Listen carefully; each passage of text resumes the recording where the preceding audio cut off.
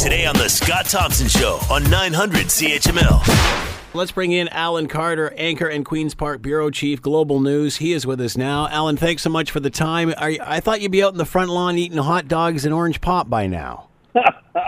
Well, I've been out on the front lawn covering the speech, and I tell you what, there's a lot of wilted grass and sweaty people exiting the lawn right now. That's what I thought when I saw the Premier going over to hug his flock. I'm thinking, man, there's going to be a lot of sweaty hugs there. It was pretty toasty. Yeah, that's right. All right, so talk about the buzz out there on the front lawn. Let's start with that, then go back into the ceremony itself.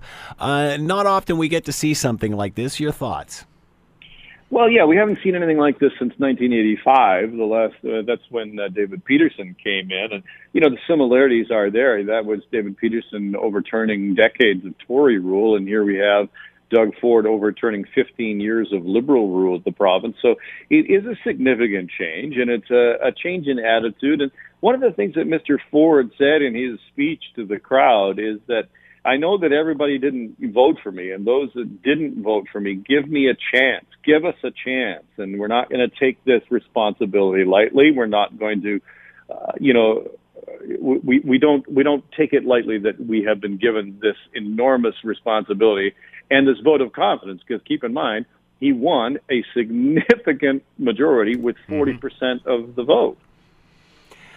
He already started pretty much before he was sworn in, talking about cap and trade and such. Will we see now things calm down over the course of the summer, or is he just going to keep giving her even though everybody's on holidays?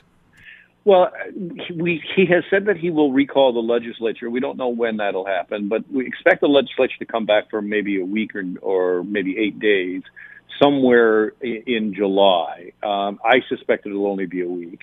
And then he'll be able to put through a couple of pieces of legislation, like he wants to get us out of cap and trade and a couple of other things. And then everybody will head back to the barbecue circuit and relax by the lake until the House actually comes back in usually the second week of September. He may push it further on if they come back for 1 week, but then that's really when, the rubber hits the road, when we get to the fall. He still has not put forth any sort of costed platform. Is anyone in any hurry for that now that he's in? Well, what he has said all along is that he wouldn't be able to say what the finances were like until he completed an audit, line-by-line audit, as you remember, he's promised that. So that process has yet to begin, or it's just in its infancy at the very best. So he's going to have to wait for that. I would say you're probably looking into late fall before you get a sense of, I think we can all expect right now they're going to come out and say the books are in much worse shape than you imagine. Sure. I think we all know that that's going to happen.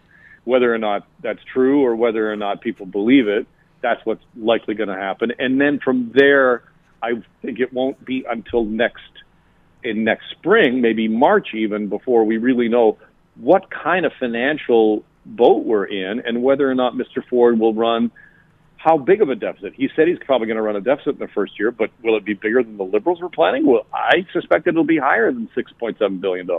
Won't he start with this audit? I mean, isn't that a good first step? Will that be done quickly, do you think? Well, I think there'll be some pressure to have that finished and have that done, because once the House sits in the fall, there's going to be some demands on where's the money, like where's the cash, what kind of shape are we in? So that's what I'm saying. You'll see that come down, I think, probably September, early October.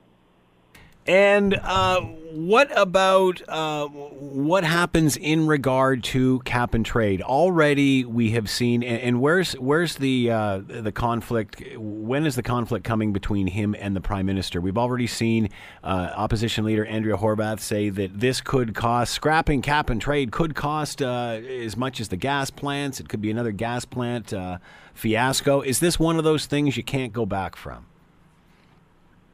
Well, in terms of Mr. Ford saying, he's going to cancel it. The thing that we don't really know is what kind of risk is Ontario exposing itself to by pulling out of these contracts. Remember, these are contracts, legal documents. So And that's where you get the whole comparison to gas plants, is that the Liberals went in and canceled gas plants with zero concern about how much it would cost in the outset. It was politically expedient to do so. And then the evidence showed in the aftermath, they managed to wrestle the cost right to the ceiling. So what is going to happen in terms of the cost of cap and trade, in terms of any litigation, in terms of getting ourselves out of these contracts, that we don't know. We don't know how much it will be. In terms of what's coming with Justin Trudeau in 2019, well, the conventional wisdom is that the feds actually do have the authority to impose some kind of carbon pricing system on Ontario. But that fight, and how willing Mr. Trudeau is to fight against Ontario, when, remember, he's also going to have to fight against Manitoba too, that remains to be seen. Your thoughts on his choice for cabinet, especially with Christine Mulroney as Attorney General? Or sorry, Caroline Mulroney. I think that's an inspired choice, really. She's not a practicing lawyer, not that you need to be one to be AG. But I tell you, if you want to put a rookie in a position where they're not going to get flamed by the press, the AG is a good place to start. Because generally, in my experience, you never get an answer from an auditor or attorney general, because they always say, well, that's before the courts, I can't comment on it. Yeah. So it's a bit of an easy duck for somebody who doesn't have the kind of experience with dealing with the Queen's Park Press Gallery and the scrutiny that's going to come with a ministerial portfolio. This certainly seems to be a uniting cabinet. It is a different cabinet than I expected in a couple of ways. I am surprised by the level of experience that Mr. Ford has chosen, how Mr. Ford has chosen to go almost exclusively with longer-serving MPPs. He hasn't elevated a ton of new people, some, but not a ton. He has rewarded long-serving members, and he is clearly valuing legislative experience over anything else, even over diversity, certainly over regional representation. He has decided to put in people that know the place, either Queen's Park or know politics, in terms of Mr. Rickford, who was a former Harper minister. He's decided that is his best way forward, as opposed to elevating newer people and maybe having a different kind of a look. What is his biggest challenge as he heads into the first year? Well, I think his big challenge will be managing expectations. Mr. Ford made a laundry list of promises. And if you think that 13% reduction in hydro is your number one issue, or maybe you think buck a beer is your number one issue. Those are two, either one of those things are big files to manage. Buck a beer sounds like that would be simple, but it's not. And especially when you start talking about things like beer and wine in corner stores, you can imagine the consultation, the kind of difficulty and the nuance in legislation that would be required for that sort of thing. So there's going to have to be some patience. If you're looking for cheap beer and cheaper hydro, it's not coming right around the corner. So Mr. Ford is going to have to manage those expectations. Alan Carter has been with us, anchor and Queen's Park bureau chief for Global News. Make sure you're watching Global News tonight, and Alan and crew will have all of the rest coming out of the ledge today. Alan, as always, thanks for the time. Much appreciated. Always appreciate being on. Thank you so much. You're listening to the Scott Thompson Show podcast on 900 CHML. Chrystia Freeland was in Hamilton this morning talking to the steel industry in regard to the tariffs that Donald Trump has slapped on and, of course, retaliation. Here's a clip of what she had to say. There has been unity of premiers with the federal government, of mayors. I spoke actually to the mayor of Hamilton this morning, and he asked me what he could do to help. He talked about all the U.S. mayors he's been in touch with. And, this has been not a partisan issue. We have had support across the political spectrum for the Canadian position. And that is really important because Canada has had these illegal measures imposed upon it, and these are measures affecting our great workers, and we need to stand together to support them. When it comes to Prime Minister Harper, he is a person we all need to respect as the former Prime Minister of Canada. The remarks he made on Fox News recently, I think, were helpful, and we wish him well in all of his endeavors. My name is Mark McNeil from the Spectator in Hamilton here. Have you made any kind of assessment of job losses that would extend from the 25% tariff and the extent to which the measures you've announced today might mitigate those job losses? In terms of job losses, my message is clear, that we stand with Canadian workers and we're prepared to support Canadian workers if and when that happens. What I can say is that the tariffs were assessed, and my colleague can speak a bit more to this, in a very careful way, to make sure that there were Canadian and other countries' products available in similar ways, to make sure that we work closely with industry to provide as least disruption as possible to Canadian industries. We stand firm with Canadian workers. We're here to assist, and we'll continue to assess as we go forward if we need to do more. All right, there you have it. Foreign Affairs Minister Chrystia Freeland today in Hamilton speaking to the steel industry and retaliatory tariffs. Let's bring in Marvin Ryder, business professor, DeGroote School of Business, McMaster University. Marvin, as always, thank you for the time. Much appreciated. I'm happy to do so. Hey, how was the tour of the car plant? Well, the tour of the car plant was very interesting, and today I was down for the announcement, so I got to see the zinc line in action as well. So it's been my week to see industry in action. It's pretty cool for those of us that don't necessarily get to see this on a regular basis, how these things operate. Well, it reminds you, and I don't mean to be negative here, but it reminds you of how automated things are. Yes, we've lost jobs, but we've lost them to machines. And to watch these machines in action, there's a choreography to them that is really outstanding, just amazing. And what are the humans doing? Well, they're adding the brain, if you will, of the operation. They're monitoring, observing. When there's a problem, they go in and fix it. So we're using the humans in the best way possible, not for grunt labor, before we can really add value. All right, so what was the atmosphere down there with Chrystia Freeland this morning? You know, we've talked many times that Canada is a small player, a relatively small player compared to the United States. So these tariffs, are they going to have any sort of impact on the United States, or is this just politics? Well, I think the way I would phrase it to you is Chrystia Freeland reminded everyone there that our federal government is going down a three-pronged approach to dealing with this issue. The first issue, and we don't talk about it all that much, is that they have filed suits in both the World Trade Organization and under NAFTA to say that these tariffs are illegal, and I would agree with them completely. There is no security threat. This use of the 232 clause is wrong by Donald Trump, and whether his own government will admit it, let's take it to the court. The problem is that that kind of a decision takes 6 months, 9 months, a year to sort out, and we haven't got a chance to wait. So step two is what's going to happen on Sunday, $16.5 billion of countervailing tariffs.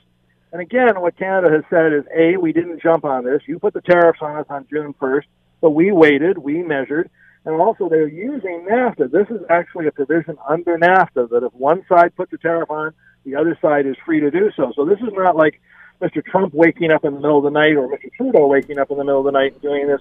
This is a measured response. But what you heard today was the third track of this, and that is to provide assistance. So they announced $2 billion basically of cash that could be invested, help with low-interest loans, other things that way. There's some retraining money. There's some money through the Business Development Bank to open up other import and export markets, in other words, to reduce the dependence on America.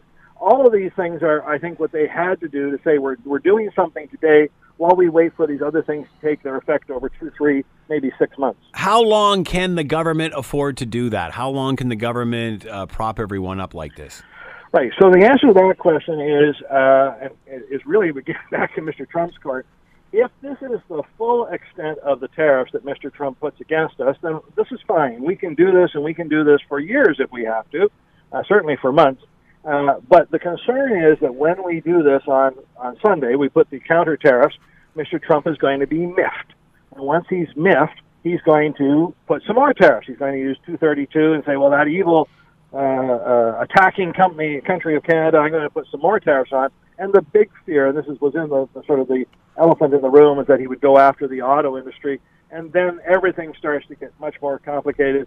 When we make cars today, we have an integrated supply chain, meaning things move back and forth across the border. In some instances, up to 8 times before a finished car is produced. If you had to put a tariff every single time across the border, it would cause bedlam. Ford, Chrysler, GM have asked him to not do this, but that doesn't necessarily mean anything. So to your question, if this is the extent of it, we're fine. But if Trump wants to escalate, I'm not sure what our capability is if we get into a full-blown trade war. We talk about how, our economies are interwoven and the states, especially along the border that we do business with. Are those states, is any of their concerns resonating with the president? Does this matter to him? Yes. And again, let me give you a little context for that. So between Canada and the United States, we do $2 billion of trade every single day. That means, if you do the math, $730 billion of trade every year. The tariffs that Trump has put on and the countervailing tariffs by us affects $32 billion of that. So there's still nearly $700 billion of trade that's been unaffected by this. That said, yes, states that are close to the northern border, they're very worried about where this is going. And here's another little factoid that was lost on us. In the United States, if you are an importer of steel, in this case, importer of Canadian steel or aluminum, you can actually ask the government for an exemption from these tariffs for whatever reason you want. 20,000 applications for exemptions. 20,000 applications for exemptions have been filed in Washington. Imagine how the bureaucracy is reacting to that. If Trump escalates, imagine how many more exemptions. And these all have to be processed one at a time by bureaucrats. It's becoming a nightmare in Washington. How is he balancing this? Because, again, sooner or later there's going to be a backlash because it's affecting Americans. Are they aware of that? Are they aware of this discussion that sooner or later times may get tough for them? Or is it such a minimal amount that they don't care? So I think the key word you used there was sooner or later. And the answer is it's going to be later. I think the full effect of these actions by Trump, especially, again, if he escalates them, will be seen not so much this month or next month, but more as we get closer to Christmas or into 2019. In fact, there are some indications already that these first measures that he's doing could even cause or trigger some kind of a recession, if not in the United States as a whole, in some of the states of the United States by early 2019. And I think that's when people are going to see it. If I can take you back here to Wednesday night, Trump was at a rally in North Dakota. And, of course, that's when he got talking about wheat, and he was amazed that Canadians grind their wheat.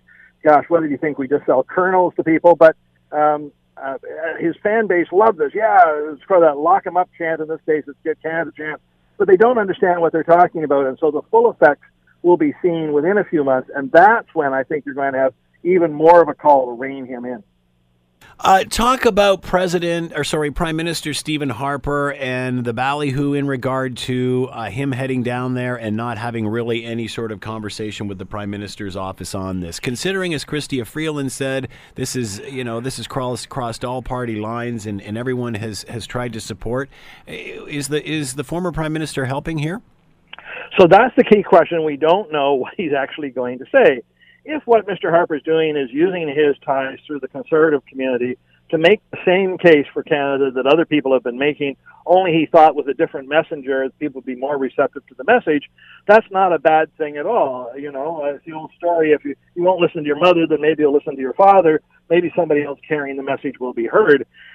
What we're worried about, of course, since he hadn't sought permission and he didn't clear any of this with the Prime Minister's office, is maybe he's taking a different mission.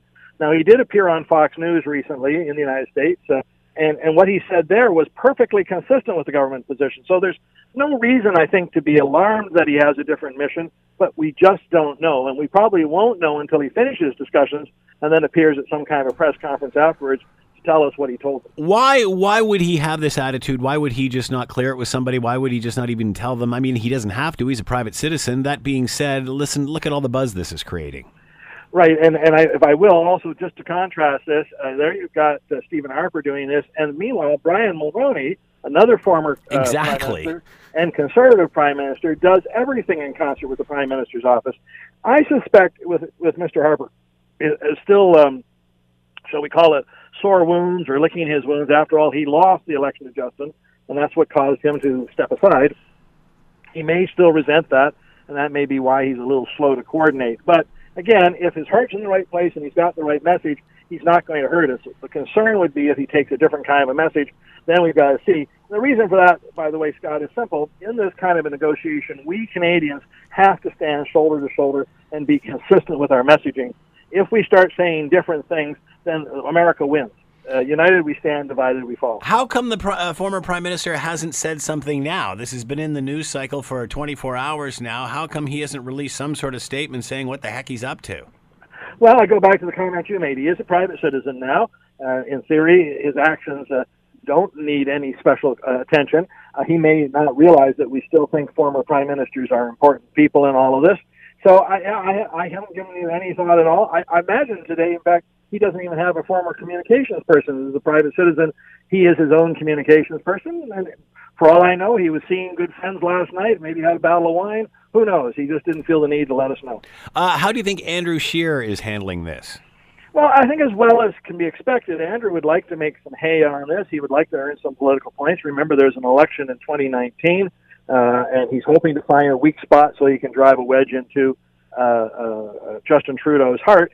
But I think, again, he's correctly saying that while I wouldn't have let it get to this circumstance, I would have tried to offset things earlier. Oh, well, it is what it is, and I support the Prime Minister's intent. And I don't think he can do anything else. Same thing with our fellow in charge of the NDP. They have to stand shoulder to shoulder with Justin. Getting back to former Prime Minister Stephen Harper, we've talked, and many experts have talked on this show, on how a lot of companies or people in the financial business are just trying to stay calm and do business and not be too distracted with what's going on south of the border. That being said, we've talked about how people are just saying, well, we'll hunker down for the next 4 years, then we'll see what happens after that. And then if he gets reelected and such. That being said, Harper alluded to the fact that, a lot of people are waiting for this to go away. It may not be going away. This may be the new normal when it comes to politics and when it comes to the populist movement. Your thoughts on that? Mm-hmm.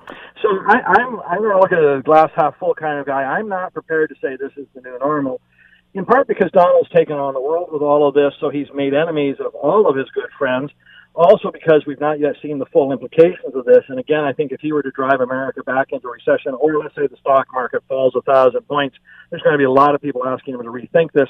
And then last but not least, we don't know the results yet of the midterm elections. And I think it's a pretty good chance that one of the House or the Senate may turn to Democratic leadership. And at that point, they're not going to have any problem saying, look, you've overstepped your bounds. We've got to rein you in. So this is why at the moment, I'm not saying it's the new normal. I think it is for, shall we say, 4, 5, 6 months, but I still think this is going to pass in the long term. Trump has said publicly that in any trade war, he's convinced America is going to win. I don't know what makes him think that. Our evidence runs contrary to that. Yes, he can hurt Canada, absolutely, but in hurting Canada, he's going to hurt the United States at the same way. And if he wants to be reelected, and remember, most politicians are in business to be reelected, his reelection is 2 more years from now. He was going to bring back jobs. He was going to make America great again. There's no sign that any of this that he's doing today is helping accomplish that. In regards to NAFTA and, of course, the upcoming midterms, if, in fact, the Democrats gain more power over the midterms, where does that leave NAFTA, considering it's usually the Republicans who are more pro-free trade? So, well, let's talk about NAFTA for a second. Although Chrystia Freeland has been talking to Robert Lighthizer this week, he's the trade negotiator on their part. She's talked to him actually 6 times. The person not at the table is Mexico. So the Mexican elections happen this weekend. The new president should be announced by next weekend. And there is a feeling that once the new president's in place and he's got his team, that we can get back to the table and at least continue talks, even though they wouldn't be ratified by the time of the midterms, that we could still get a deal. And I'm still hopeful to do this. In fact, I think some of Donald Trump's posturing on these tariffs is around NAFTA. Now, I think he was hoping one-sided concessions. We'd just give him whatever he wanted to get the deal done. We haven't done that. But I still think this is quite possible, and I think they'll get back to it. Now, again, the key here, Scott, is negotiations require both sides to give and take. If America comes back to the table with the point of view that Canada has to give, and we're going to take, then no, we're not going to have a deal. But I'm kind of hopeful that some of this is changing a little bit, and even the fact that Mr. Ross in the United States hurt his boss by saying that Canada is no national security threat, and our trade deficits with Canada are so small, they're not the ones we really worry about. It just lends more credence that this is posturing by Mr. Trump, not a permanent state of affairs. Should Donald Trump be complaining about these new retaliatory tariffs? Should he complain about those? Will this set him off, do you think? Yes. So should he complain? No. Why should he not complain? These are tariffs that we are allowed to put under current rules under NAFTA. In other words, we didn't start this. You started this. These are retaliatory tariffs as specified in the NAFTA agreement if one side or the other does this one-sided action. So he shouldn't. Now, that doesn't mean he's not going to.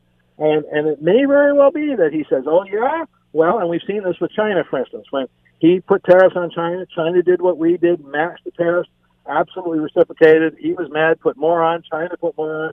Now he's talking about $200 billion because Trump is Trump. And I've often said to people, I feel that Trump thought he was elected emperor of the United States, not president. He's really, in my mind, acting beyond the rule of law. And I am just so surprised that people in the United States, we think of the balancing act between the judiciary, the executive, and the legislative branches. I am really surprised they haven't reeled him in. He is getting well beyond what a president should be doing. Okay, on that note, and we've talked again many times, and experts have said, we've joked about this, stay calm, trade on, just keep riding it out. That being said, this seems like it's a bus wailing down a hill without any brakes. At what point does it hit something? Yeah, and possibly without a driver. Well, it is hitting something. Again, in fairness, I don't think we've seen any impact on steel in this month. But if you talk to the steel companies, they're saying as they look to book orders for 2019 and 2020, a lot of companies are saying they're not certain what they should be doing.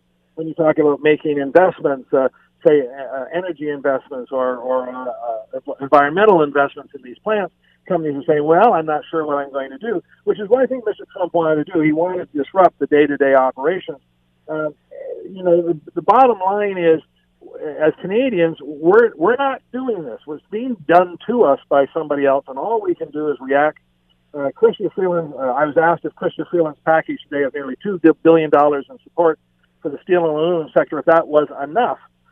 To be candid, nobody knows if it's enough because we haven't been able to track these. Mark McNeil's question in your clip saying, well, have you estimated what the impacts are going to be? We can't. We just don't know yet. So I'm confident the government will respond as they need to going forward. But we're into some virgin territory here we've never been before, and that's why we keep hoping we can find a way to back out of it. The disruption is complete. We can pretty much check that box off. And we've talked about this many times. Why did the American people elect this guy? They elected him to shake things up. So he has shaken everything up. That being said, will this all be for naught? At the end of the day, it'll be, everybody's cool. Yeah, give you a little bit there, take a little bit there, and we all go home. Well, you asked a good question there, and maybe say it a little differently than you said it. Is there an end game for Donald Trump? He started the war. Does he want to ever finish it? And if he does want to finish it, what will it look like? I believed when he started it was total capitulation of the enemy. In other words, if we all give him what he wants and we get nothing in return, then he declares victory. If he can't get that, is he prepared to settle for something else? And that's what I'm not certain about. At the moment, the other Republican leaders, the leaders of the House and Senate, they're actually afraid of him with these midterm elections. They're afraid of ticking him off. They're afraid of him holding one of these big rallies like he did in North Dakota and saying, don't elect that person, don't elect that person. However, as we get closer to those elections and those outcomes are known, they may get a backbone again, and then we may see a whole different second half to Donald's presidency. That's what I'm holding on to. Marvin Ryder has been with us, business professor, DeGroote School of Business, McMaster University. Marvin, as always, thank you so much for the time. Have a great holiday weekend. I will. You do the same. You're listening to the Scott Thompson Show podcast on 900 CHML. We've talked a lot on this show in the past in regard to the bread monopoly. The bread monopoly that got you a $25 bread card. My wife was jumping up and down the hall recently after finally getting hers. Because what has happened is there was a massive investigation, and some came forward within the industry and started telling tales of price fixing within the bread industry. An employee of one of the largest bakeries apparently started with a PowerPoint presentation about low bread profits and how to orchestrate price increases with retailers. And the rest is history, as they say. Let's bring in Kevin Greer, Kevin Greer Market Analysis and Consulting Incorporated. He is with us now. Kevin, thanks for the time. Much appreciated. Well, thank you, Scott. So are you surprised they can seem to pinpoint where this started? Can we? Surprised. I guess I'm surprised, Scott, that the whole thing happened in the first place. So surprised about this particular aspect of it? No. And again, I literally don't know what happened, of course, and really nobody does. But it kind of makes sense that it would start at that level. In other words, start with the bakeries themselves as opposed to the retailers themselves. I just think it's a little easier to coordinate at that level than it is for retailers to phone each other up, if in fact any of that was actually going on. So, no, I'm not surprised about that. To the average grocery shopper, in layman's terms, explain what's happened here. Well, again, based on one thing we know that Loblaw admitted that there was some kind of price-fixing scheme going on for bread. And it went on for about 14 years or so, and it supposedly ended a couple years ago. And basically what the idea was that the two major bakers, Canada Bread and Weston Bakeries, coordinated to have regular price increases year after year. In other words, there was no real competition on bread, but there was allegations or price fixing or collusion between the bakers themselves and the major retailers in Canada. So we all paid more for bread, supposedly because of this price fixing scheme. Does that basically explain that? In the grand scheme of things, how much would this have affected the average person buying groceries? Well, that's really we don't. To be honest, we really don't know, because we don't know what the market would have done if this wasn't going on. I did a little bit of a review in terms of what if bread prices went up like the regular rate of inflation. Bread prices went up a lot more than the regular rate of inflation over that period of time. Bread prices were jumping rapidly compared to a tepid little food price inflation. So we ended up paying probably another, over the course of time, maybe $500 over that period of time. So, you be the judge. Is that a lot or not? I don't know. Now we're hearing that this all started as a PowerPoint presentation. Are you surprised this was kept as quiet as it was, that it escalated to the point that it did for that many years? Well, yeah, I am. I see, again, Scott, I'm shocked that this happened in the first place. I like to think that there's solid competition going on, and I do believe that there is solid competition going on. So it would have had to take place between a limited number of people, which again it makes sense at the bakery level that it's just maybe a couple people that are coordinating this, and that the retailers may or may not have been going along with this knowingly in the first place. So that makes sense what you're saying, that it kept quiet. But boy, it's a long time for something like this to go on before it gets out. You talked about a limited number would have been involved in this, because anybody who's at this level of business, this would have raised a red flag, and people would have said, that's price fixing. Mm-hmm. So how do you do that over so many companies, over so many different boardrooms, I guess, and it not be found out earlier? Right. And again, I keep on saying, if it happened the way it did, it is shocking to me, and it would be surprising that it could go on like that, because that's a long time. So, Scott, I'm with you, and I can't add to it because I agree with you. It's very perplexing. How about how this all came down and how it was discovered? Apparently through a whistleblower, and then other bakeries coming forward and giving information in order to gain immunity from all of this. Your thoughts on how we got here? Well, two things. Number one, apparently Loblaw found out about it, or maybe Weston. Like Weston owns Loblaws and Weston Bakeries. Right. Okay, so that's the conglomerate.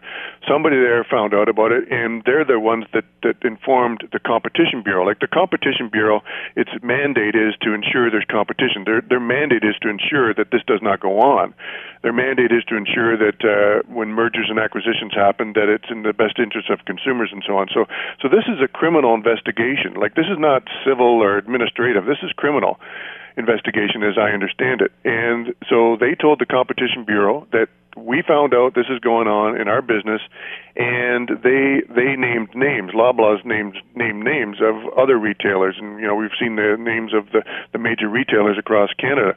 The other major retailers are denying anything to do with it. So, but the thing that's got to be really bothersome to the industry, Scott, is this drip, drip, drip. And I did predict that. I didn't predict a whole lot right, but I did predict this is going to be a slow release. Every couple months there's going to be something new coming out. And so once again, I'm on the Scott Thompson Show talking about this, and it's got to be a nightmare for these grocers because, again, every couple months something new comes out, and every couple months there's something in the papers and on the radio talking about this. And, some of your staff sent me that article in the Toronto Star about this, and there's a survey there asking whether or not you trust your grocer. And the survey, not that it's a scientific survey, but it said 80% don't. So that's horrible. Do you think this is the tip of the iceberg within this industry? Scott, I'm the wrong one to ask because I do not believe that I couldn't believe this happened in the first place, and I do not think it does happen. I think this is abnormal, so I don't think it's the tip of the iceberg. You can't believe it would have happened because the stakes are so high? I mean, man, you get wrapped with this. It isn't good. That's right. And not only that, Scott, just, again, think about the negative image that it puts the industry. So, yes, you've got the criminal aspect of it, but B, far worse is the reputation. And I see this industry as an industry that's extraordinarily competitive. These people fight each other tooth and nail. We have deflation in Canada once again. Like all of 2017, food prices from stores decreased. And we started to see a little bit of inflation by the end of the year last year and into this year. But once again, in the month of May, the latest StatsCan Consumer Price Index came out. We've got deflation once again. So that's why I believe that this is unusual, because we have an industry that's extraordinarily competitive. They fight to win with the flyers. Every week those flyers come out. They want to be the one that wins, and their vision of winning is a price that brings people into the store. So I think this is unusual, Scott, but consumers don't. Based on, again, that little survey, 80% don't trust retailers. Are other industries taking note, do you think, especially within the food business? Well, the last time anything close to this came out was about 10 years ago. It was regarding chocolate bars. And I think you and I talked about this before. Some of the big chocolate bar manufacturers were accused, but the case ended. So you don't hear about this very often, Scott. What does the food industry do now to combat this? Loblaw obviously issued their $25 bread card. How does that fly with consumers? I guess any deal is a great deal. Sure. But what do the retailers do to instill confidence in the public again? Well, you're right. I mean, all of us, like you said, your wife was very happy, and all of us like to get something like that. But I was on a radio talk show out in BC about this, and there was a consumer association person on the phone, and that person was hammering this thing in terms of the tokenism of the $25 compared to what the damage was and so on. So I kind of think that it's not, consumers look at it as not enough. Number one, and number two, Scott, is we have to remember that when you say how do retailers combat this, the other retailers, major retailers, are not admitting that they had anything to do with this at all. So that's the other aspect of it. But I think the way they combat it is, again, being competitive. You said that this is obviously more the producers concerned and not the retailers. Do you think the retailers must have known or had an inkling of it? I mean, are they implicated in this in any way? You're asking a question, in terms of this legal process. Are they implicated? Well, they're in the newspaper all the time. They've said that they have opened their doors to the Competition Bureau to investigate. So in that regard, yes, they're implicated because they're named, and they've said that they are being investigated. So in that way, but again, I want to be very strong. Sobe, for example, has been adamant that they have not known about this. Now, I think that there is a way that retailers could have gone along with this in sort of benign ignorance in some respects, see no evil, that sort of thing. That could have happened. But of course, Scott, I honestly don't know. But you're asking is there a way that they could have been implicated in this? It's hard to imagine, but it's possible. Obviously, as you mentioned, the grocery industry, incredibly competitive, very, very small margins. Does the public have many options here? I mean, at the end of the day, there's a handful of companies that do this. Mm-hmm. Does the public have any option? Well, that's another thing I like to point out to people. In the general sense, like we've got people say it's all concentrated industry. Well, I don't know. Is it? We've got here in Ontario. We've got the big three: Loblaw, Sobeys, Metro, right? And then we've got Costco, huge in groceries. Walmart is big and getting bigger. So we've got 5 big companies. By most parameters, people would say that's a competitive industry, but we don't stop there. We've got great independent grocers like Longo's and Farm Boy and so on, and then we've got ethnic grocers. So I think this is an extraordinarily competitive industry by any measure, and so in answer to your question, we do have choices, and it's a competitive business. Is this an opportunity for this business? Is this an opportunity for those independents, like you said? Mm-hmm. Yes, it really is. I mean, when it's all said and done, the independents that can survive in a competitive environment like this are top-notch grocers, such as Longo's, like I mentioned. But at the same time, the other grocers, are fighting with pricing as well.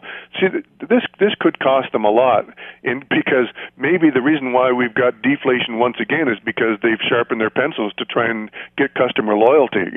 So they may have done well on bread over the years, but this is costing them now in terms of their ability to increase prices, because maybe they're again in a deflationary environment because they've chosen to try and get people back through price again. Will we see this as a marketing opportunity as one company takes advantage of the other? Are we going to start seeing grocery retailers or companies, instead of saying we've got the lowest prices, we're going to hear slogans like "we're transparent," almost like politicians? Mm-hmm. Mm-hmm. Well, that one's over. Can you see this being great in terms of on one? Can you see this being an ad campaign? Yeah, I can't answer that. I mean, to me, I would be hesitant to do it because it brings attention to the issue. But again, I that's beyond my skill set in terms of whether that makes sense. Well, you talk about the public's confidence in the grocery system. That being said, will this case make change? Will this case provide change? Does it send a message? Well, I think that whether we're living in Hamilton or I am in Guelph or Canada overall, should have confidence in our food system. This is an industry that's built on trust in food safety, trust in choice, trust in price. And when it's all said and done, Scott, we do have a fantastic food system that delivers food very, very efficiently and effectively and competitively. And so this is a horrible failure, but it's one part of it. And when it's all said and done, we have an excellent food system, and the retailers are a strong part of that. So I think, my message would be that we do have a food system to be proud of here in Canada on a lot of different ways: safety, competitiveness, choice. I mean, the choice is incredible. Is this a knock against conglomeration? Once these companies just get so big, too much control, loss of sight, loss of vision? I don't think so, Scott, because again, they're big, but like I say, it's a competitive market. It's a difficult competitive market. Like Costco and Walmart, for example, are constantly eating away the shares of the big grocers. So I don't think there's any complacency here. And if there is, the Sobeys maybe you could say they got complacent, for example, a while ago, and they lost their CEO. Their share prices tanked, and so they're in the midst of a big turnaround. So I don't see this industry as complacent at all. Was this all about greed? Is that how we got here? Well, I suppose you could look at it that way. You're talking about the guy doing the PowerPoint presentation. He was pointing out that the bread, again, based on what we see or hear, and frankly, I'd never heard about the PowerPoint presentation and the reports I read. I like that. But so he was basically complaining, I suppose, about, or he or she, whoever it was complaining about the margins in bread and saying, hey, why are we putting up with this? We should be making money on bread. So, I guess you could define it that way, sure. Is this an industry, meaning the grocery industry, where it's easy to do this and hide it? It's just there's so many products. It's such a complex list of products in every store. Is this easy to do in the grocery industry? Well, I guess in one hand you could say, yeah, obviously they did it for 14 years. How tough could it be? The flip side, though, is that I keep on going back to competition. I keep on, prices are declining. Once again, in the month of May, food purchased from stores, prices declined. So I think competition cures all that, and so I guess you could say it's easy to do because they did it, but the other side is I don't believe it is easy to do because of A, like you pointed out, this is a criminal case, but B, you want to get people into your stores, and you don't get people into your stores by having high prices. You talked about the slim profit margins here for grocers. How, and this is a little off topic, but certainly newsworthy in the sense that how are grocers concerned in regard to trade tariffs that we're seeing going back and forth and the ongoing NAFTA discussions? How concerned is the grocery industry on this? Well, again, you talked about, narrow margins. Just because you have narrow margins doesn't mean you're not profitable. I mean, it's just the nature of the business. Like, for example, a jewelry store probably has high margins, but they don't sell a lot, whereas the grocer's got narrow margins and they sell a lot. So, but they do have fairly narrow margins on much of the store, like the inside of the store. But in terms of the tariffs and so on, they won't be. The first thing they want, though, is that everybody's the same. So, in other words, I mean, if they're bringing in product, if one grocer's bringing in a product that's has high tariffs and the other one isn't, that would be bad. But as long as they're all on the same footing, that's their first concern. But no, they're not going to be pleased with tariffs if it causes higher prices. No, believe it or not, they don't like to increase prices because they know consumers will back away. So no, this is not good for anybody. Kevin Greer has been with us. Kevin Greer, Market Analysis and Consulting Incorporated. Kevin, thank you for the time and insight. Much appreciated. Always enjoy talking to you, Scott. Thank you. The Scott Thompson Show, weekdays from noon to 3 on 900 CHML.